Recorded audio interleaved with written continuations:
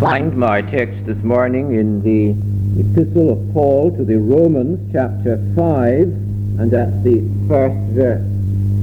Romans chapter 5, verse 1. Therefore, being justified by faith, we have peace with God through our Lord Jesus Christ. The Epistle to the Romans is probably the most profound theological treatise that the Apostle Paul ever penned. In no other epistle of his does he with such thoroughness and in such detail explain the whole scheme of redemption. In the first 4 chapters he is treating of justification. Now, the term justification is one of the most important terms in Christian theology, in the Christian religion. And there are some of the modern versions that do not use those precise theological, technical theological terms, and that is not at all to be commended. Those terms are precise, exact terms, and in this matter, in matters such as these, precision and exactness are of the utmost importance. The Bible is verbally inspired, and those precise terms were the terms used by the Holy Spirit, breathed out by the Holy Spirit through those men whom the Spirit used, those human instruments whom the Spirit used to write the books of Scripture. Justification. Having dealt with justification in the first 4 chapters, Paul goes on now to tell the fruits of this justification, the benefits that flow from justification. We'll talk about justification in a little while, but we notice that one of the fruits, the first of those fruits that flow from justification, which he mentions here, is peace with God. Therefore, being justified by faith, we have peace with God through our Lord Jesus Christ. And so, first of all, this morning, we consider this peace with God. Paul says here, we have peace with God.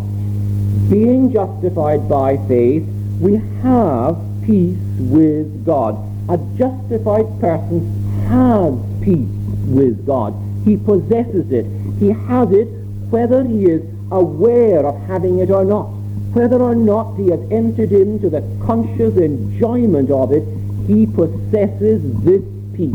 If you have been justified, then you have peace with God. You see, there are some Christians and they lack assurance. That is not at all an enviable position to be in.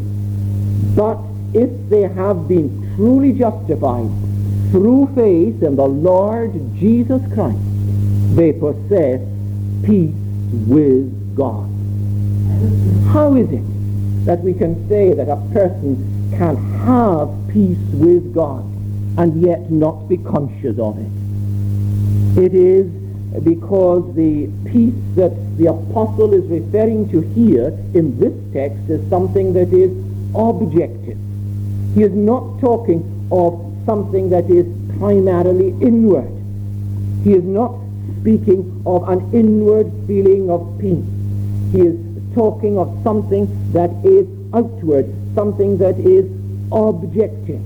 He is not speaking of the peace of God. That is something very wonderful. That is something very glorious, an inward tranquility that the believer experiences as he commits all his concerns to the Lord. This marvelous peace that pervades his whole being. The Bible says it's like a river. It is abundant and ever-flowing, the peace of God. But that is not what the apostle is speaking about here. Peace with God has to do rather with the individual's relationship with God. It is a matter concerning his outward relationship with God himself. And our relationship with God, the relationship that man in his sin and unbelief has with God, the relationship of man in his natural condition with God, is a relationship of enmity. There is this hostility, there is this state of war, as it were, between man and his sin and the holy God in heaven. It is not just that there is this enmity on man's part toward God. That is certainly true. Man in his natural condition is opposed to God. The carnal mind is enmity against God. But God's relationship with man in his sin is that of wrath. Now, it's not popular maybe today to say that, but that is the truth of God. That is the teaching of the Bible, the teaching of the Word of God. The wrath of God is revealed from heaven against all ungodliness and unrighteousness in men. It could not be otherwise. God is holy. He is utterly holy. God is light, and in him is no darkness at all. He is the God of burning holiness. Our God is a consuming fire. Who among us shall dwell with the devouring fire? Who among us shall dwell with the everlasting burning? There is them, you see, and this is why we say that there is in man's relationship with God, the relationship between man and his sin and God and his holiness, there is this enmity, this alienation, this state of hostility. But when a sinner has been justified through faith in Christ, when he has been justified, his relationship with God is a relationship of peace. He has peace with God. God is at peace with him. It's what is signified in our text here this morning. The relationship between the sinner and God, once that sinner has been justified, is no longer a relationship of alienation. It is that of reconciliation. That sinner is reconciled to God. God is a reconciled God. And his wrath has been turned away.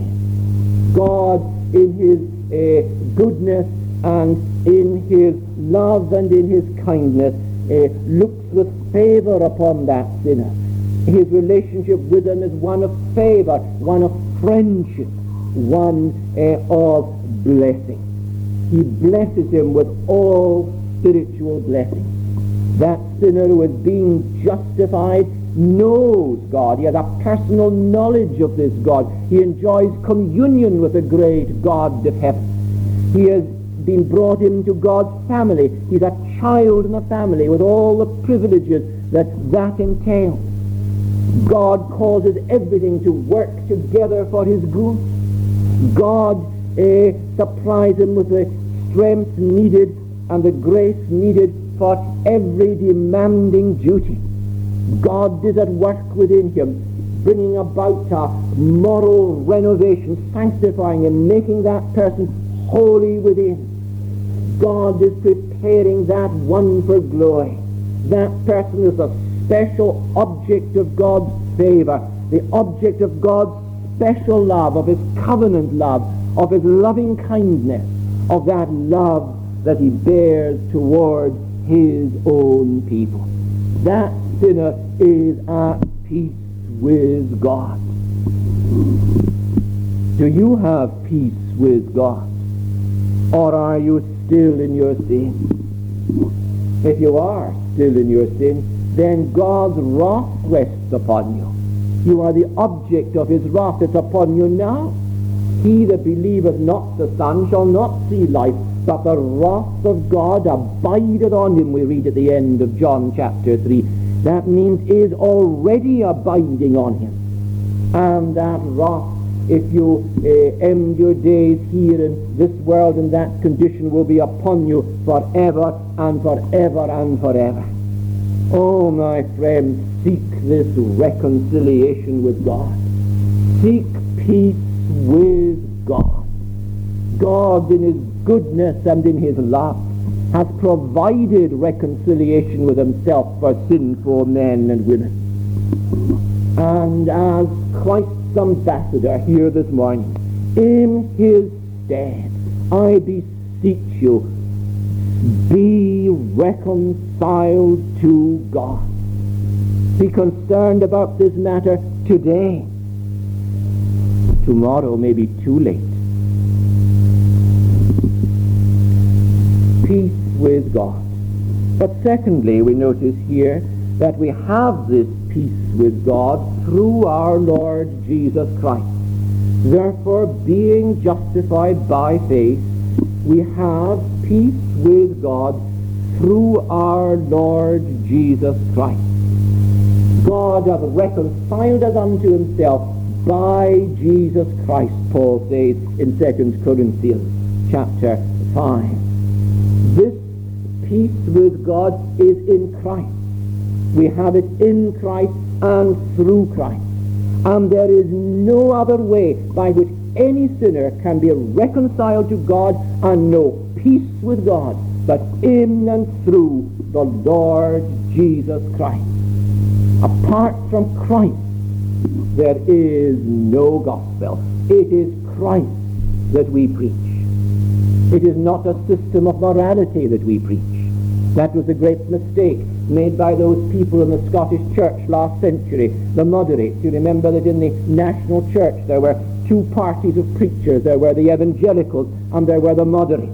Those moderates were people of noble ideals, and their sermons were really sermons in which they commended morality, Christian morality, to their congregations. But that is not the gospel.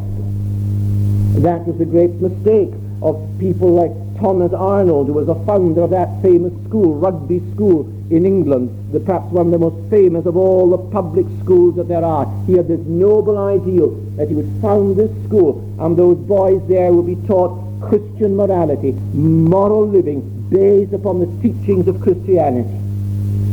But that is not the gospel. We preach not a system of morality as such. It flows from our teaching, of course. And we must be on our guard that we do not so present the message of the Scriptures as to give the impression that the Christian religion is simply a means whereby people can overcome the difficulties that they meet with in this life. That's the way it is sometimes presented. That's the teaching of the cults, for example, the Jehovah's Witnesses and other cults. They see people with all those difficulties in life, and they say, here is the answer to your difficulties. They present the truth in the way that a doctor might present a certain drug to help people overcome physical problems. We thank God for those drugs that do help people with their physical problems. But the truth of God, the gospel, is not something that is man-centered at all. The gospel is God-centered. We preach Christ. We glory in Christ himself. Jesus Christ is the mediator between God and man. Man is alienated from God because of his sin. He needs to be reconciled to God. He needs a mediator. And Jesus Christ, the Lord Jesus Christ, is the mediator he needs. He is the one uniquely qualified to be the mediator between God and man. For he is himself God, very God of very God, eternally God. And he became incarnate. He took to himself our nature. He's man as well. He is the God-man, the only mediator between God and men, the man Christ Jesus. He is the Lord Jesus Christ. We have peace with God through our Lord Jesus Christ. He is Lord. He is supreme over all. He rules all. He's our owner. He's our maker. He has made us. Without him was not anything made that was made. He has an absolute right to our unquestioning trust and obedience, to our complete allegiance. He's Lord, He's Jehovah, He's God, and He's Jesus. Jesus is His human name, the same name as Joshua. He is one with us in our humanity. He is the elder brother of His people. And the name Jesus signifies also that He's the Savior. The word means Savior. The angel said to David before Jesus was born, "Thou shalt call his name Jesus, for he shall save his people from their sins." He's Christ, the Lord Jesus Christ. He's the Messiah. He's God's anointed, the one whom God has anointed to be our prophet, our priest, and our king. He is the Lord Jesus Christ. We have peace with God through our Lord Jesus Christ. But we must put our text in its context.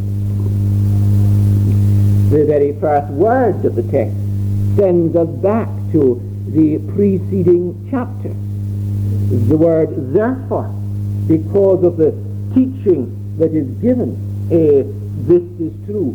There is that marvelous teaching that is given in those preceding chapters. What we have here in our text this morning follows on from the teaching given in the preceding section and in the preceding chapters of this great epistle. The word therefore is one of the most important words in the Christian religion, in Christian theology. Therefore, being justified by faith, we have peace with God through our Lord Jesus Christ. And when we do put this in its context, and when we do look back to the preceding section, we can come to no other conclusion than this, that the people of God are justified and have peace with God on account of the work of Christ. It is due to the work of Christ that those who are justified have peace with God. Paul, in those preceding chapters, talks a very great deal about the work of Christ. Indeed, he is constantly speaking about the work of Christ. He is teaching there about Christ's death, about his sacrifice, about the atonement that he has made, about his blood shedding. And he is making it very clear that it is because of what Christ has done, dying for sinners at the cross, that those who are justified have peace with God. Always this is where Paul places the emphasis. Always this is where we must place the emphasis too, upon the atoning sacrifice of our Lord Jesus Christ. I am determined not to know anything among you save Jesus Christ and Him crucified. We preach Christ crucified. Probably nowhere does Paul so succinctly and so precisely teach and explain the meaning of Christ's death. Probably nowhere did he teach it more precisely than in chapter 3, verse 25, where he talks of Jesus Christ, whom God does set forth to be a propitiation through faith in his blood, or by his blood. God does set him forth to be a propitiation. And there you have it again, you see, another of those technical theological terms, the term propitiation. And so many want to do away with that term and explain this in other ways. But we must not do that. We must hold on to this term propitiation, for it is a term that is so precise, so exact. It explains so exactly just what it is that the apostle here is teaching. It is the word that the Holy Spirit has used, that he has breathed out through the apostle here. The word in the original, hilasterion, is precisely rendered in our version here by the term propitiation. There is this enmity between God in his holiness and man in his sin. The wrath of God is upon man in his sin, and unless and until that wrath has been turned away from man, he cannot know and have and possess peace with God. Propitiation is the turning away of that wrath. It is the appeasing of wrath. It is the diverting of wrath. Christ, by his sacrifice, has turned away the wrath of God from his people. Christ crucified is a propitiation, a wrath-removing sacrifice. Christ Jesus came and he stood in the sinner's place. He became the sinner's substitute. He took upon himself our sins. He bore our sins in his own body on the tree. And in bearing the sins of his people, he bore the punishment of them. He bore the wrath of God against them. That is the explanation of his dreadful suffering. None of us can know and comprehend the torment of soul that our blessed Lord endured there at the cross when he cried out, my God, why hast thou forsaken me? But he endured such dreadful torment because he was bearing the wrath of God against the sins of his people. He was suffering his people's hell there as he died upon that cross. And so by his sacrifice he has propitiated God, turned away God's wrath from his people. And remember this, always remember this, it is God himself who sent his Son to be that wrath-removing sacrifice, to be that propitiation. It is not that the Son, the loving Son, has done something by his sacrifice that has persuaded God to love his people. That is a terrible misrepresentation of the truth. It is a dreadful error. God, in his love, sent his Son to be the wrath-removing sacrifice. The Father and the Son are at one in this, in their love for sinners and in their hatred of sin. God set him forth to be the propitiation through faith in his blood. The Apostle John tells us that he is a propitiation for our sins, and not for ours only, but also for the sins of the whole world. And a little later in that same epistle, he says, herein is love, not that we loved God, but that he loved us and sent his Son to be the propitiation for our sins. We have, the people of God, those who are justified, have peace with God. They have it through the Lord Jesus Christ, and because of, on account of his work, his atoning sacrifice as a propitiation for sin. And thirdly, we notice that those who have peace with God through our Lord Jesus Christ are those who are justified by faith. Therefore, being justified by faith, we have peace with God through our Lord Jesus Christ.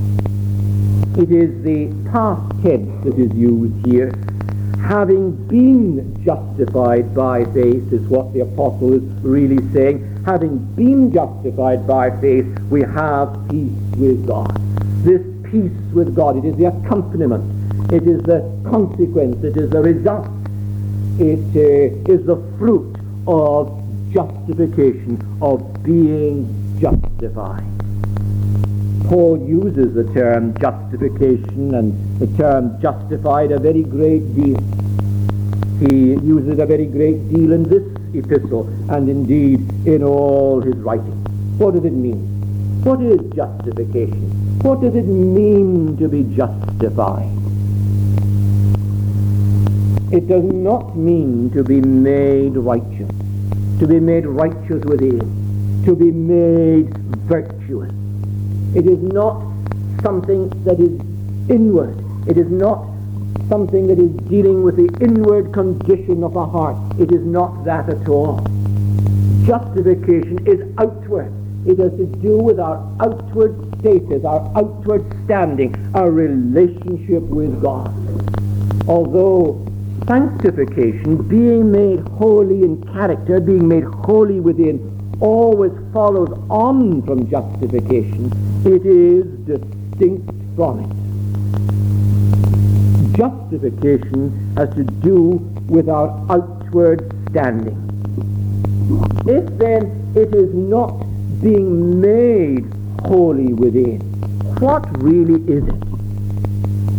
Justification is declaring the sinner righteous. It is, you see, a declaratory action. It has to do with outward status, with outward standing. It is God declaring a sinner to be righteous, declaring him to be innocent, declaring him to be guiltless, to be righteous, to be acquitted. It is granting to him, giving to him the verdict of acquittal. Words which we have in Deuteronomy chapter 25, at the first verse there, will perhaps help us to understand this. There we read that it was part of the Mosaic law that if men had a dispute and they brought it to the law court, then the judges were to declare a verdict. And they were, the chapter 25 of Deuteronomy says, they were to justify the righteous and condemn the wicked. There you see justification and condemnation are set in antithesis the one to the other. To condemn the guilty, to condemn the wicked is not to make that person guilty. It is simply to declare him guilty. And similarly, to justify the righteous is not to make that person righteous. It is to declare him righteous. It is to acquit him. You see, it is a legal term. It is a forensic term. It comes from the law court. It is God declaring the sinner righteous in his standing before him. And how does this come about? How can it be that a sinner, guilty in his sin, can be declared righteous? Is that not in itself an unrighteous act, declaring him righteous? Is it that he earns this justification by turning over a new leaf, by reforming himself and beginning to do good works? No, it is not. Not at all. By the deeds of the law there shall no flesh be justified in God's sight. All our righteousnesses are as filthy rags. You will never, never, never justify yourself before God by any efforts of your own. Justification is of grace. It is all of grace. Being justified freely by his grace through the redemption that is in Christ Jesus, says chapter 3 and verse 24. God in his goodness, in his goodwill, in his love, in his undeserved favor, justifies, declares righteous those whom he justifies. In unearned mercy, in sheer grace, sheer goodness, he declares them to be righteous in his sight. A sinner is justified by grace. Justification is an act of God the judge, declaring him to be righteous in his standing before God. But is it just? Is it righteous that a guilty sinner should be declared to be righteous? Is that just? All that God does is just. And this is a just act on his part. For what God does is he constitutes that sinner whom he justifies, he constitutes that sinner righteous by imputing righteousness to him. The imputation of righteousness. He imputes to him the perfect righteousness of Christ. Christ came into this world, and on behalf of those people, he lived for 33 years here in this world, a life of total obedience to God's law, a life of perfect righteousness, and God takes that righteousness and he imputes it to the sinner whom he justifies. He gives it to him, gives it as a gift. He reckons it to be his. He imputes Christ's righteousness to him, and so declares him to be what he is in a standing before him, therefore, a righteous person, righteous with the righteousness of Christ. If you're a Christian here this morning, a Christian in the true sense of that term, then in your standing, in your status before God, you are perfectly righteous. You are clothed with the flawless righteousness of Christ himself. He who knew no sin was made to be sin for us, that we might be made the righteousness of God in him. And so you see, the justified person can never perish. He possesses that righteousness which God requires and can never be condemned. There is therefore now no condemnation to them which are in Christ Jesus. Do you have this righteousness, my friend? If you do not have it, then you are under condemnation. God's wrath is still upon you. You do not have peace with God.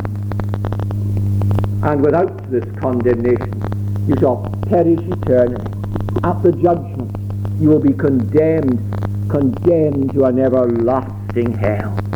Oh, my friend, seek the imputed righteousness of Christ. And how is this righteousness received? Well, we are told here, being justified by faith. Faith is the instrument by which the sinner receives this righteousness, the righteousness of Christ that is a gift of God. In chapter 1, we are told that therein, that is in the gospel, therein is the righteousness of God revealed from faith to faith. As it is written, the just shall live by faith. It's from faith to faith. It's all of faith, from beginning to end of faith. No man ever worked harder to obtain righteousness than did the German monk Martin Luther. And it was all to no avail. He could find no peace with God that way. It was that God blessed to his soul eventually that text I quoted to you a moment ago, Romans 1 and 17. Therein is the righteousness of God revealed from faith to faith, for it is written, the just shall live by faith. He realized that he could obtain this righteousness not by any efforts of his own, but through faith alone. And it is no exaggeration to say that that discovery by Martin Luther changed the course of European history. Justification through faith alone. Christ is the object of our faith. It is in Christ this salvation is. Faith is trusting in him. It is looking entirely and only to him. It is resting upon him alone for salvation. It is relying upon him. It is abandoning sin and unbelief. It is the abandoning of every other ground of confidence and relying only and utterly, leaning entirely upon Jesus Christ. Justified through faith alone. And I'm here this morning, my friend, to tell you that God calls you to Christ, to faith in his Son. Come to him. Come to him in simple, childlike trust, and you will be justified. You will possess peace with God. God's wrath will have been turned away from you, and you will possess peace with God. God will declare you righteous in your standing, in your status before him. You will have peace with God. You will be an heir of heaven. Oh, what is it? What is it that holds you back? The way of salvation is before you. Walk in it.